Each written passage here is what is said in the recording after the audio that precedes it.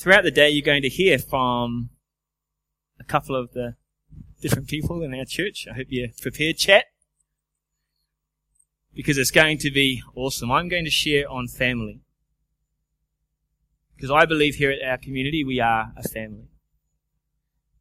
I work for the government in the housing department role, where every day people come with their issues. Broken homes, drugs, alcohol, major issues, major problems. And I could tell you war story after war story of just terrible things that are happening right on our doorstep. And it's an eye-opener, the amount of destruction and, I guess, dysfunction in our households. And I could nearly attribute every problem that I come across to the breakdown in the family unit. Either their father wasn't around, or the parents are separated, or the children don't know how to be children. Parents don't know how to be parents.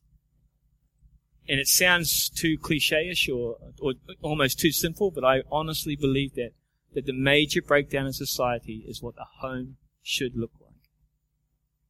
So here, since coming to church, since being saved and being discipled in this house, I've seen what God truly feels about family. And I think the model He's given us, or the community model, the church model, really should be the place you feel most secure. Really is the place where you feel like you're a son or a daughter. You're a father, you're an uncle, whatever. But you're in a role that serves the community, that encourages the kingdom, that builds people around you. The photo I've got up there for We Are Family is obviously me, my wife, and my little son River. And since he came along, everything in my perception changed. I already had a belief in God and what He can do as a father, but when you become a father, everything changes. You are always thinking about Him, whether you're at work, whether you're playing, whatever. Your son, your child is in your foremost part of your mind. And I know a lot of fathers contribute to that. In a functional house, should I tell you. But the next slide I want to show you is all of my family. So I come from a very broken home. Very broken down sort of family life. And it's the only photo where all 10 children are in one place. My mum and dad, who are just right in the middle there, they had 10 kids together, and this is the only time in history we were together. We had to go into prison to take this photo because my father and my eldest brother were in jail at that time. They were doing life sentences. So Mum basically raised the 10 of us by herself. We didn't have much. We obviously didn't have much money. She was a phenomenal woman. We were actually raised as Jehovah's Witnesses, and that was her faith. That was her way of keeping us together. Yet dysfunction was a normal part of life. We had to deal through abuse and lack and poverty mindset, all those things that I see in our society today, which I contribute to the breakdown of our household. Last time I shared, I talked a lot about my brother who died, the oldest one with the moustache. He passed away. He was beaten to death. And that was an extremely tough time for our family. But if you go to the very top of that photo is my sister Stephanie. A year ago, she passed away for unknown circumstances. We thought that it was suicide. And just on suicide, at my job, I only just found out that the number one killer of men under 45 years old is suicide. It's not any disease. It's not any reckless behavior, driving cars or anything like that. It's suicide. What a robbery. So for the last year, I thought that it was my sister had committed suicide. We only just found out a week ago that we got the autopsy back from the report and found out that her doctor malpracticed, prescribed her the wrong thing because she wasn't drinking alcohol, gave her heart medication, which she didn't need. She had a lung problem and it killed her. And the reason I tell you that is because Satan loves to destroy families. And my family is no different to your family. He hates fellowship. He hates unity. He hates where there's any sort of love. So he'll do whatever he can to rip that apart, make disunity, want everyone working against each other. And to be honest, it's no different in church life. He would love you all to be angry with each other. He would love if we all hated the pastors, if we all thought the leadership was stupid. That would make him very, very happy, because it causes what? Death. And that's what has happened in my family. We've had to cope with death. And now that I've been a part of the leadership, I understand the weight that they carry as leaders when people have problems within the church. It feels like your niece or your father or your sister's going through a lot of trouble, and it's hard. So, in a family, no matter how big it is, the key is to put Christ at the center. That He is the King of your kingdom, of His kingdom and your kingdom, the kingdom being your family. I want you to open your Bibles. I'm going to read from Ephesians chapter 6. It's just a very simple verse, but something jumped out to me. I'm going to read from the Passion. And seeing as Johnny Farnham said, we're all someone's daughter or someone's son, this is for all of us, okay? It doesn't matter if you're married or whatever. Children, that's us. If you want to be wise, listen to your parents and do what they tell you. And the Lord will help you. For the commandment, honor your father and mother, was the first of the 10 commandments, with a promise attached. Here's the promise. You will prosper and live a long, full life if you honor your parents. Who here wants a long and full life? Yeah? That's like the secret. Everyone's out there trying to find a long and fulfilling life, and God's given you the promise straight away. Honor your parents. Honor those who are in authority over you. And this isn't a message about let's do everything that our leaders say when they come back from Sri Lanka. This is more about how we can function as a family. Because all I see at my job is people mouthing off to their parents, swearing at them, cursing them, shutting them down, because there's no more honor in the household. It is crazy. You're going to hear from 1, 2, 4 other people in our church that will have different perspectives. I'm going to ask a new father to share a bit about his testimony. I'm going to ask a couple and a young man to come up and share a bit about what they think family is. Is that cool? Cool. To start with, I want to invite up Mr. Jeremy Hill. Check out these photos. Look at this guy. Happy as Larry.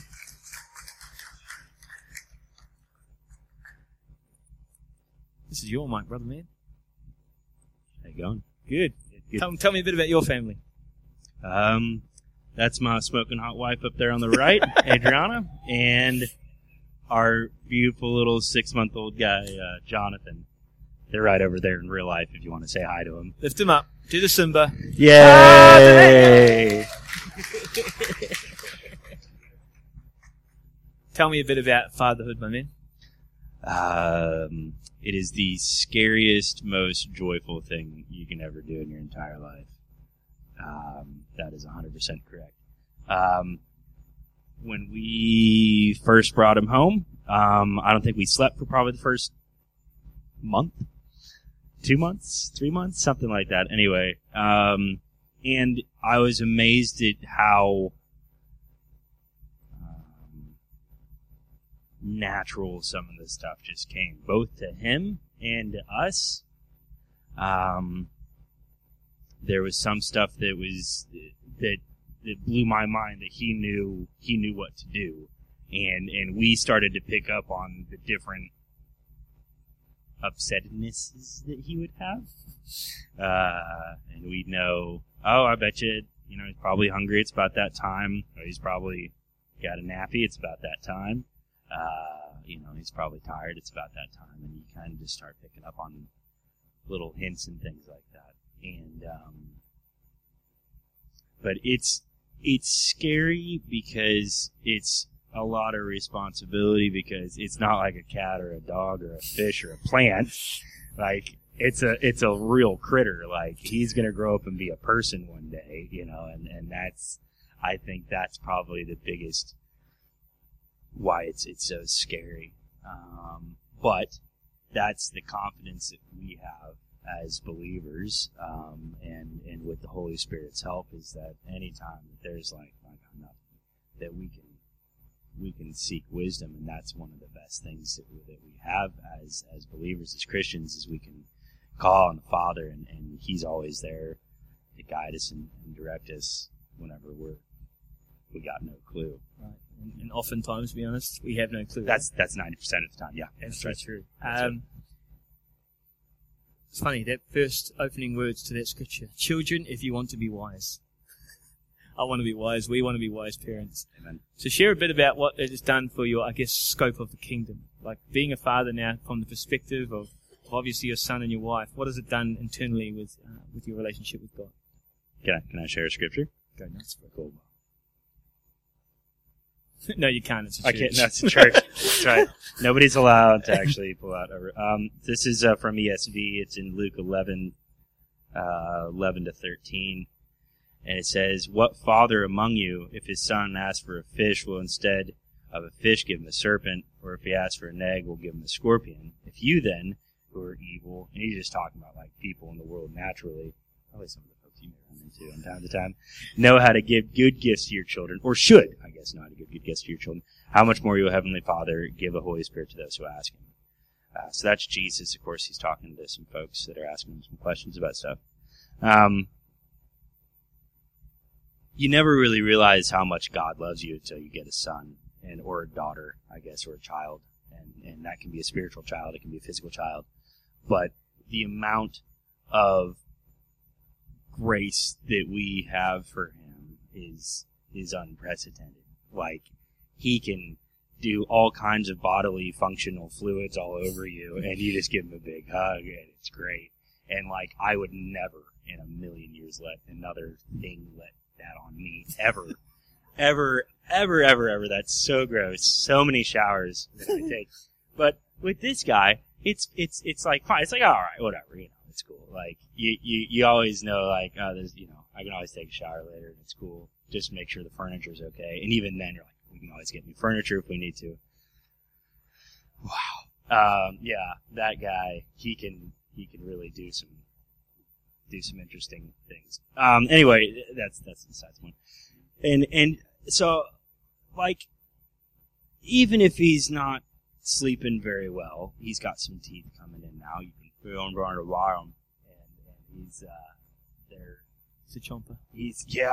And so he'll let you know that he's got some teeth coming in, because he'll grab your finger and stick it in his mouth and really go down on there, and so that causes a little bit of lack of sleep for him, which causes a little bit of lack of sleep for us. But we take it in stride. Like, I can't be upset at him because it's not his fault he's got teeth coming in. Like, that's just part of him growing up. And so, I've discovered in myself anyway, just the sheer amount of grace and love that we have for him. Like, it's not his fault that he can't sleep because he's got, his gums are in pain all the time. So we give him love, and we pray over him, and we speak awesome things into his life. And I think that whole relationship it's gotta be the way that God sees us. Like, it can't be like God's never like, you stupid kid, you shouldn't be, doing this, that, or the other thing. It's a love, and it's an understanding, and it's a compassion that God has for us. And I never really understood it fully until this guy rolled in, just the sheer amount, like, there's plenty of times like, oh, I bet you God's mad at me about that, like the little things that you do, and man, I bet you He's upset. And it's the opposite. It's like, God loves us so much that he's got that compassion for us. It's like, guys, it's all right, we can pick you up, we can dust you off. There's nothing that you can do that's not fixable. It may take a while, but there's nothing that's not fixable. And there's a definite 100% peace in that, like, there's that part in Psalms where David talks about how, like, if he makes his bed in hell, like, God's still there. Like, always there watching out for him taking care of them. Does that answer your question? Right, one more thing. Yeah.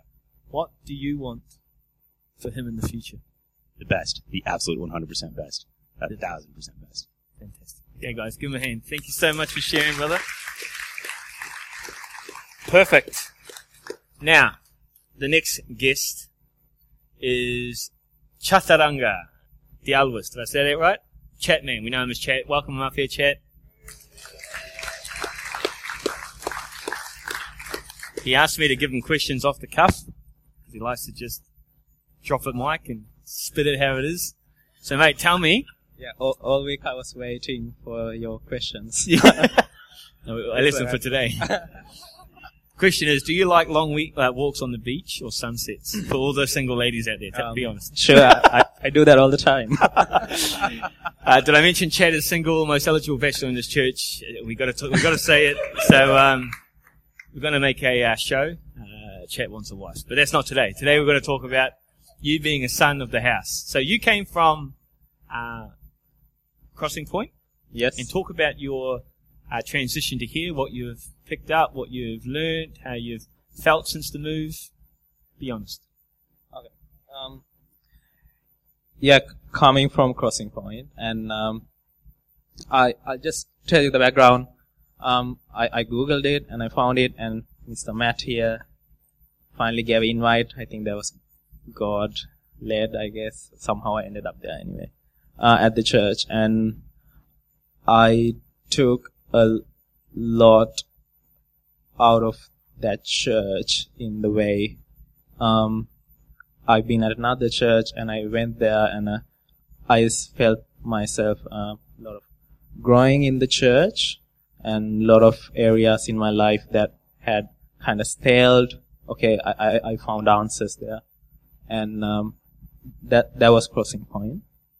So, and in the transition, I found out, like, just with my experience, like I've gone through with work and like a lot of changes. I moved from Sri Lanka to Australia, and nobody expects. Sometimes you don't expect change. Sometimes you look forward to change, but only when you are in the situation you find out what it looks like. So, and I was very enthused by the advancement.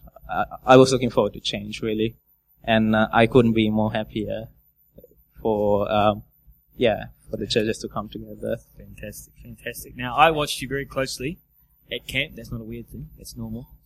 We had our family camp. We all went to family camp, and I watched Chat do his thing, just going around and meeting people and connecting with people. And I think you're real natural at that. Why do you enjoy that? Why do you enjoy connecting with people? And can you see yourself doing that as a ministry? Yeah, so I don't know really whether I'm doing that. So, you're that good, you don't even know it's happening. It's like, I thought this is what people do. That's one thing. But I have realized that this is what ministry is, somewhat. And whether I'm feeling like it or not, if I stay in my own head, I don't go anywhere. So if I'm in community, I like to find out about people, and everybody says a cool story, and and while talking to other people, you find more about yourself as well. And I really enjoy speaking to people, and and seeing where they were. This is actually like one of the pastors in few years ago told that when you're at church, especially when you're at church, always ask the testimony. You can ask people how their week was and their day was. That's all good. And get into the same talk we do, talk with our workmates and everywhere else. But one cool thing you can ask at church and in a church community is, what's your testimony? Why are you here? And I've always now practically, like, I make effort to find out that from people. Sharing their testimony. Awesome. One last thing. This might put you on the spot a bit, but do you have a burning desire or passion to do? Like, what's your dream? I have multiple. My best friend knows. I change it every week. So. But what's the one thing you want to do for the Okay. kingdom? Put it that way. for the kingdom, one thing, I see myself helping a lot of people. There's a number. Like I made myself. I'm like Jacob. I'm like, I'm gonna fight this out with God, and I have a number, and we came to agreement. So yeah, so yeah. Do you want to share the number? It's 1,000. I want to tell about Jesus to 1,000 people. Bringing 1,000 sheep. That's It's fantastic. called Operation 1,000. What's it called? Operation 1,000. I'm in love. Put your hands together. Thank you very much, Chad, for coming up. It's just encouraging, guys. I hope you are taking notes. Next, I want to invite up an amazing couple, someone we look up to very much as leaders, as friends. You've seen Cherie sing already today, but this is Dave and Cherie Barsh. I've only got one mic, so come on up.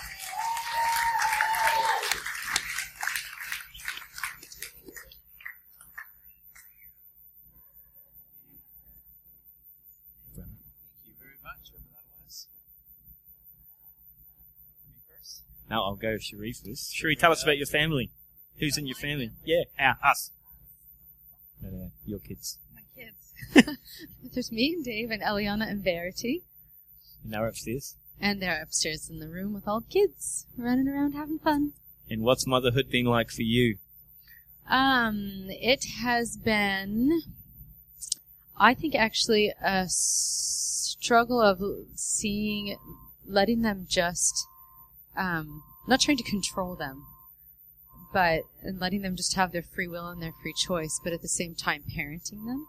That's probably the main thing that I have tried to kind of balance and figure out over the years, is just giving them, realizing that they are actually little adults and they will one day be adults, and so I'm really just discipling children.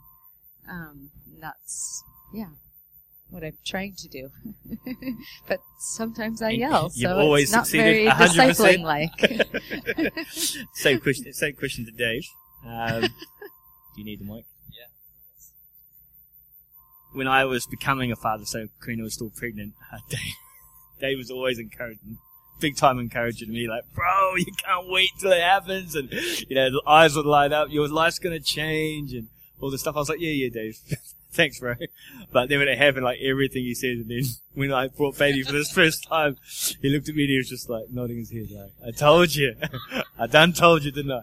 So, mate, share your experiences as a father and the head of your household, I guess. Oh wow, it's it really is like that. Like I as well had many people that said to me, and I mean, this is even before me and Cherie were married. You hear stories from fathers and mothers like, oh man, when you have kids, it's just incredible, and they're trying to use words to describe an emotion or a feeling or just being a father.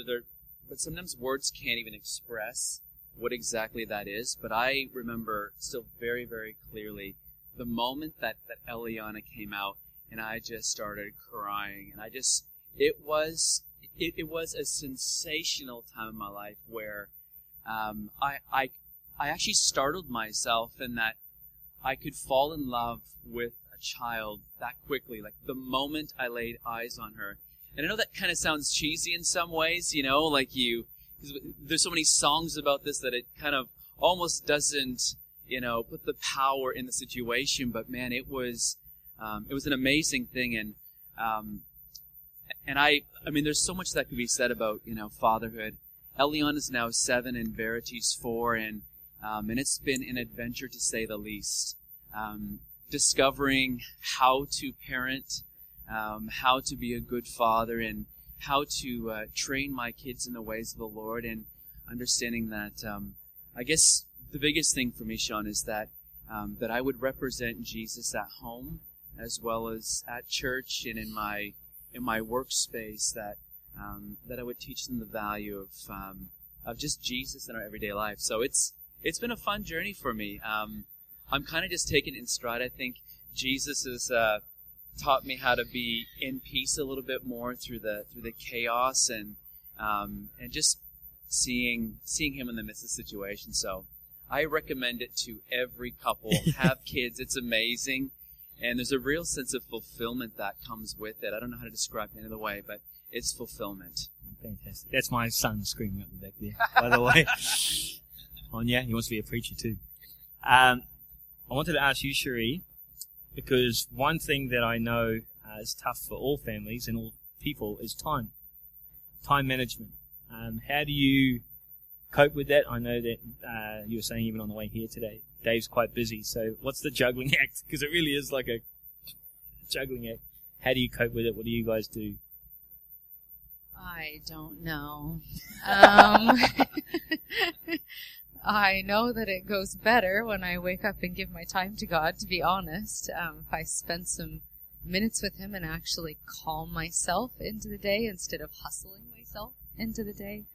But I make lists, and I love Dave when he forgets to tell me things, and I love myself when I forget to tell him things, and I don't know how we do that, to be honest. We just do it. Just do it? Yeah, I don't know. Lists and schedules. You got any wisdom on that, Dave?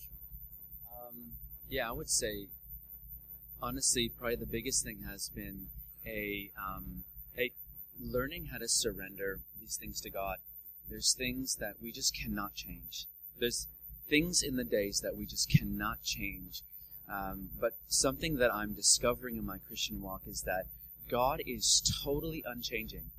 He is with me in the everyday, and I think even in the moments of chaos, we have to remind ourselves of what's constant, and it's only Jesus. And I know that's a good Christian answer, but that's honestly, that's the truth that I'm trying to walk in every week, is actually knowing that this week has got a lot of variables. They're unseen, they're unknown in a lot of ways. But one thing remains constant, and that's that Jesus walks with me in today. And if I can just still myself in a moment and just say, God, we need your wisdom. The amount of times that Holy Spirit has given us a sensational answer to a problem that we had no answer for is unbelievable. Like, God is real. And the more that we've discovered and been aware of, I think, just God in our lives, it's created opportunities for Jesus to speak, for our ears to hear, and do things that aren't written in the book. There's a lot of parenting books. There's 101, and a lot of them have got a lot of great ideas, but it's not always straight to your situation. But that's where Holy Spirit, can really speak something solid into your life and bring calm and give you an answer to your situation. So, yeah, I often will sit down some days, and even at work or wherever, and I wonder, how on earth do families do it outside of Christianity? Yeah. Like, if they don't have help, how do they do it? And that's probably the reason why there's so much destruction out there and dysfunction, because He is our ever-present help. He's always there, and He's just like sometimes, and I've seen mothers do this, where they just put their screaming baby down and just say, God help. And it seems like everything is done. And I honestly feel sorry for my wife all the time, because I'm not there as much as I want to be. And I know Dave would feel that. But Cherie, if you guys could encourage us, maybe one thing each, something for us as a community that you've learned as a parent that you can impart to us going forward. One encouragement.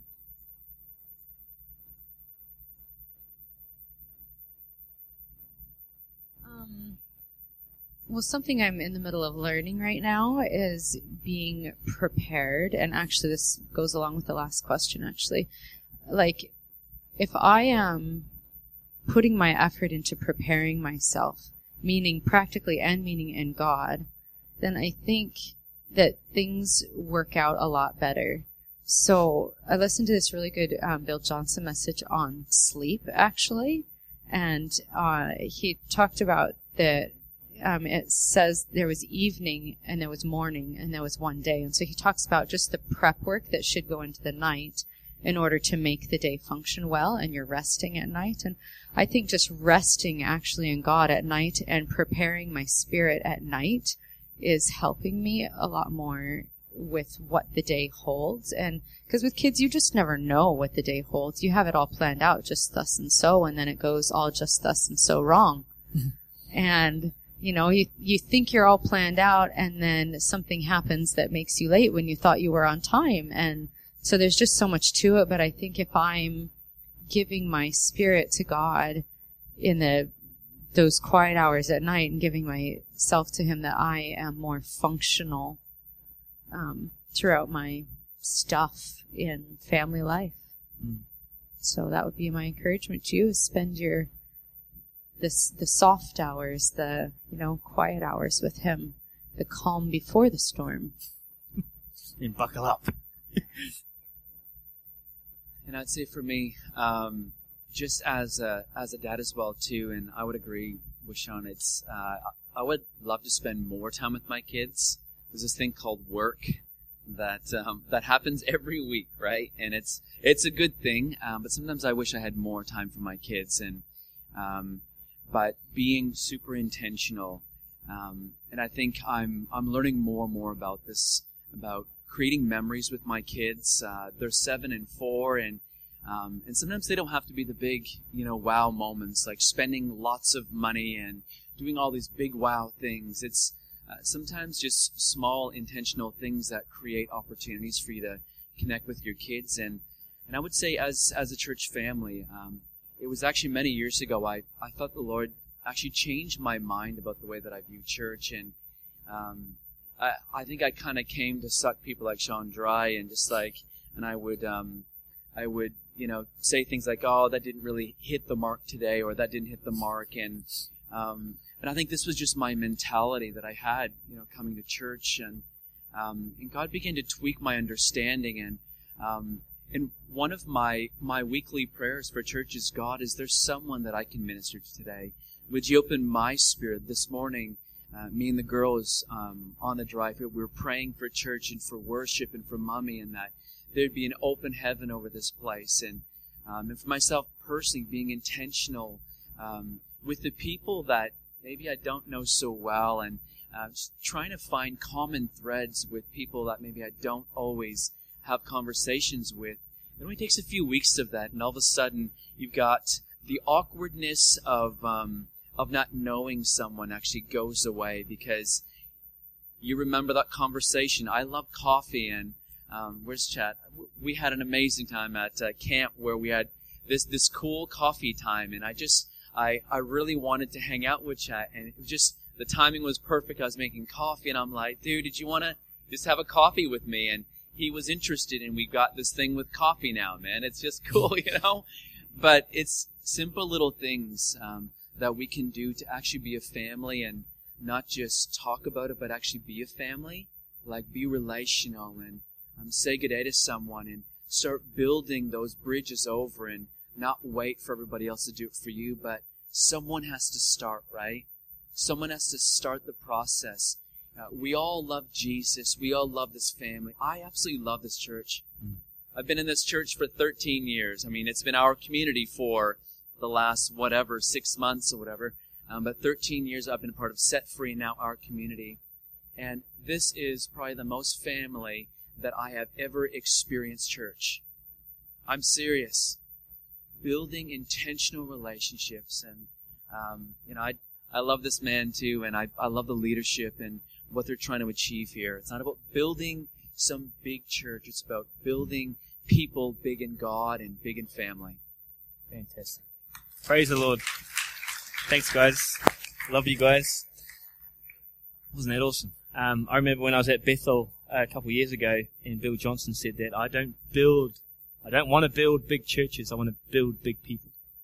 And it impacted me tremendously. And I wanted to talk a bit about, just to finish, the last slide up there is a photo of Mel and his grandson.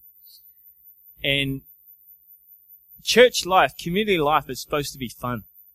And I'll be straight up honest. Church hasn't been fun for me for a long time.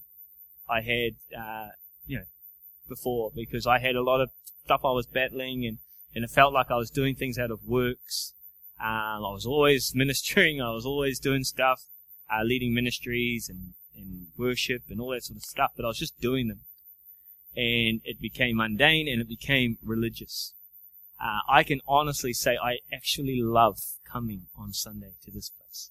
And that's straight up being honest. Like, I would like to come here if I had no responsibility. This is the kind of family, the kind of community that I feel called about inviting my friends to. and that's being totally honest as well. And a bit of something significant. I was going to get my wife actually up here, but I think she's disappeared. Come up here, honey. Come on. You're the last one. Karina. People know her as Coco. Her real name's Karina. Nice, sweetheart. Well, this is a surprise. It was a surprise. We're perfect 100% of the time, all the time, aren't we? Since I was honest, you have to be honest. Without going too further into depths, but what's our life been like together? Be totally honest.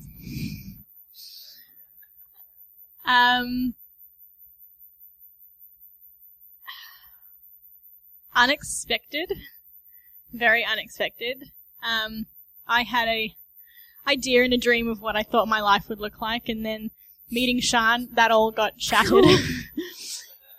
Off a cliff. But it's been, I don't know how to say, it's caused a lot of growth.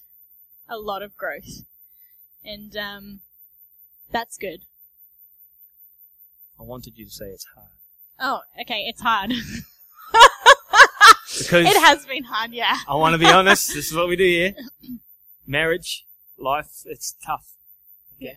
Often Sundays are a bit of a reprieve. We fly the white flag and have to be nice to each other for 2 hours. Just kidding. But it's tough. It is really tough. And I remember when we first went and visited Jess and Ben, and they were engaged. It felt like we were talking them out of it. We're like, come on, guys, I hope you're prepared for what marriage is, because it's really tough. And the reason I wanted to say that is you have to value the Father, how much He plays in His redemptive power to make what is wrong right, to make what is tough seem easy. And I will put you on the spot, but like, we've gone through nearly a separation, through infidelity on my behalf. We've gone through packing our bags. I've even got locked up for a night in the local police station. Like, we've been through some really, really tough things, and that's because two people who had an idea of what life would look like came together. And I can honestly say that if it wasn't for Him, we would not be together. And I want to say something. I want Karina to share a bit, because there was a time in our life where I actually said to Coco, let's just call each other friends and walk away from this, because we did actually care for each other very much. And she was going to America, so share a bit about that, like how we were going to go to Bethel and how that changed.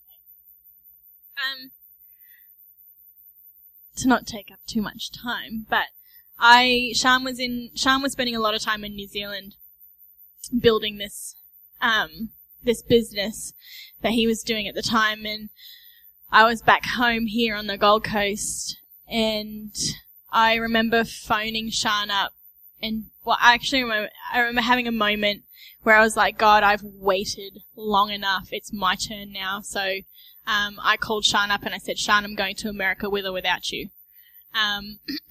So my dream for about 6 years had been to go to Bethel and just spend some time just in that place. I guess hoping that God would just fix me enough so that I wouldn't be a problem to anybody else kind of thing, if that makes sense. But yeah, so I called Sean up one day and I said, I'm going to America with or without you. And he was like, okay. I'll be home in 2 days. Can you just wait? So I agreed to wait. I had to call the flight center back and say, I just need you to pause that. Give me a couple days. And Sean came back and we decided that, where we were as a couple was not healthy. Where we were in the church was not healthy.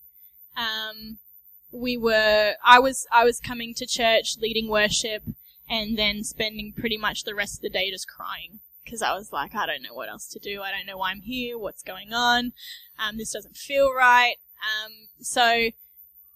And before we left, we were gonna spend 3 months in New Zealand so that Sean could continue to work his business, and then 3 months in Bethel would kind of be like my reward.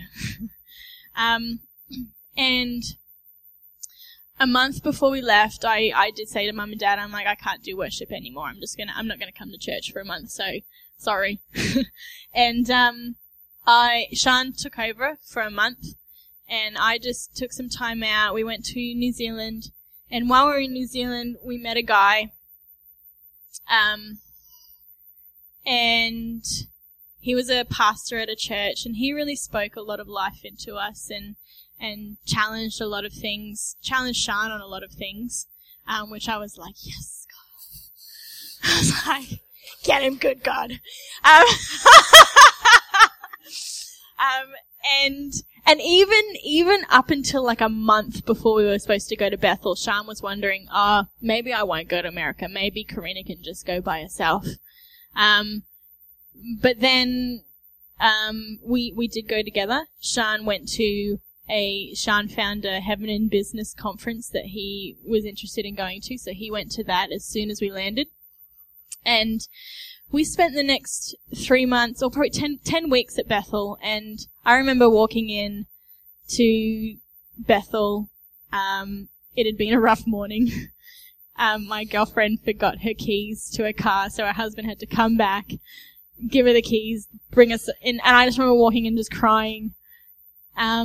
I remember the song we walked into was that, so come and blow on through, come and do what only you can do. Yeah, that one. And, I just cried. I cried and cried and cried and cried. I was like, this is home for me. And Bill got up and spoke, and I just was a blubbering mess again because I was like, It's like, you just felt the Father there. And what came out of the next 10 weeks was just getting to know each other again. We went walking together, praying together every day, and just seeking God for ourselves and our future. And when we came back, I mean, we'd had a lot of people come to us over in Bethel. And one guy was like prophesying over us just outside Jamba Juice, because that's what happens in Bethel, in Reading, I should say. And I'll pick up from here. Okay, go. My turn. Dragging it out. We were, so the preface was, we were in this place. It was a last ditch effort, because I said, we've tried, we didn't really try everything, but I said, we've tried everything. Let's just do this. So when we were over in the States, I had a dream. I had a dream that we went to this forest, and in this forest, there was trucks on the way to this forest, and it was really detailed. And in this clear, opening area of the forest, God told us this, amazing message. So, we actually went and sought some help in New Zealand, and one of our friends, who's an incredible prophetess, she said, that's the redwood forest. You've got to go to the redwood forest in America, where the tallest trees in the world are, and God's got a message for you there. So that was one of our best days of our life. We went up there, and on the way to this destination were the trucks that were in my dream. They were on the side of the thing, and I was like buzzing out. I was like, what? this is crazy. And then we went into this forest and we had communion together in this forest. And remember, at that time I was not happy with work. My business wasn't doing that great. And I thought we were going to set up shop in New Zealand for a time, be closer to my family. And God said to us, He said, I've got a surprise for you. You are going back to Australia to serve and help Mum and Dad, help Edith and Mel. And I was offended at that. I was like, I don't want to go back there. You know, you saw my heart. You saw what I did there. I was religious in that place. And He said, everything you've wanted, it's coming. And there was a lot of fear on my behalf as well, because I was like, I don't want to go back to just where I was. Yeah, because she was disengaged from the worship team, and it was just emotional. So God said it really clearly: you're going to Australia. I've got something special for you, a surprise. And so we did. That was an amazing trip. We talk about it often. We're going to go back there sometime, and look what's happened. This community, we didn't even know about that this church was going to merge together. Well, two things happened. We had a son. That was a big surprise. That was a massive surprise. Because my history was I didn't even know I could fall pregnant, and we had a miscarriage. And then at Bethel we got prayed for, and on the last day, Bill Johnson prayed prayed he for asked the people couples that have had like a loss or a miscarriage, and we thought because the congregation is so big that heaps of people would have stood up, and it was just There us. was about 3 couples that and stood a couple up. of others. And I was like, man. And he prayed, and then look, River came along. And then the church planting here. And so it was crazy. And then it came time, obviously, to name our son.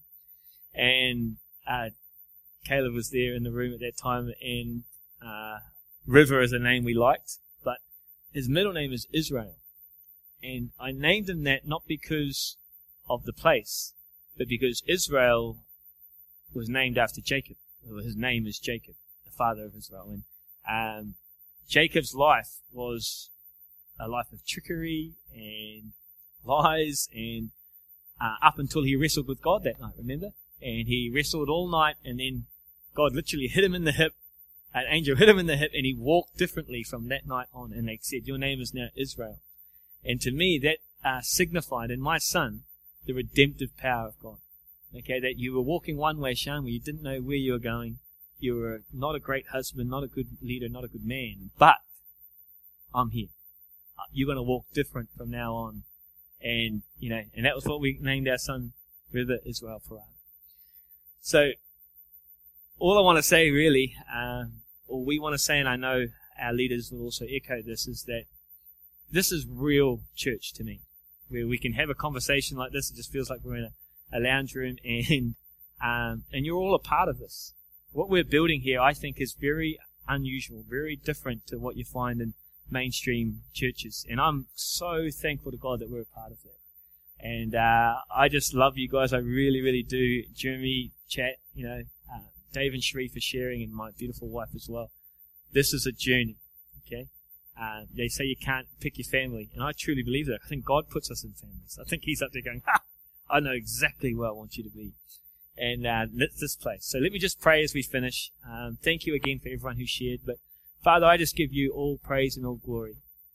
I thank you so much, first and foremost, for my beautiful wife and how she has stuck by me, and how she's continued to love on me despite the hardest of times. And now here we are at the front of this community, sharing our testimony and sharing the love that you have for us. As a people, God, we thank you for just this church, this place where we can feel welcomed and covered and just a part of the fabric here. I thank you that you're doing a new thing. I thank you that your presence is here every Sunday. Without fail, you show up. And we just ask, Father, that you continue to help us grow in our wisdom.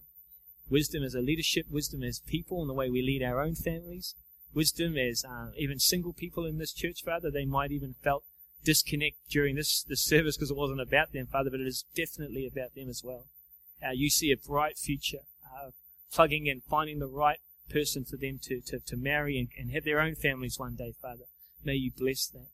For every young person in our church, God, I pray that you would build them up and grow them in the way you want them to be. Father, their destinies we call forth in advance.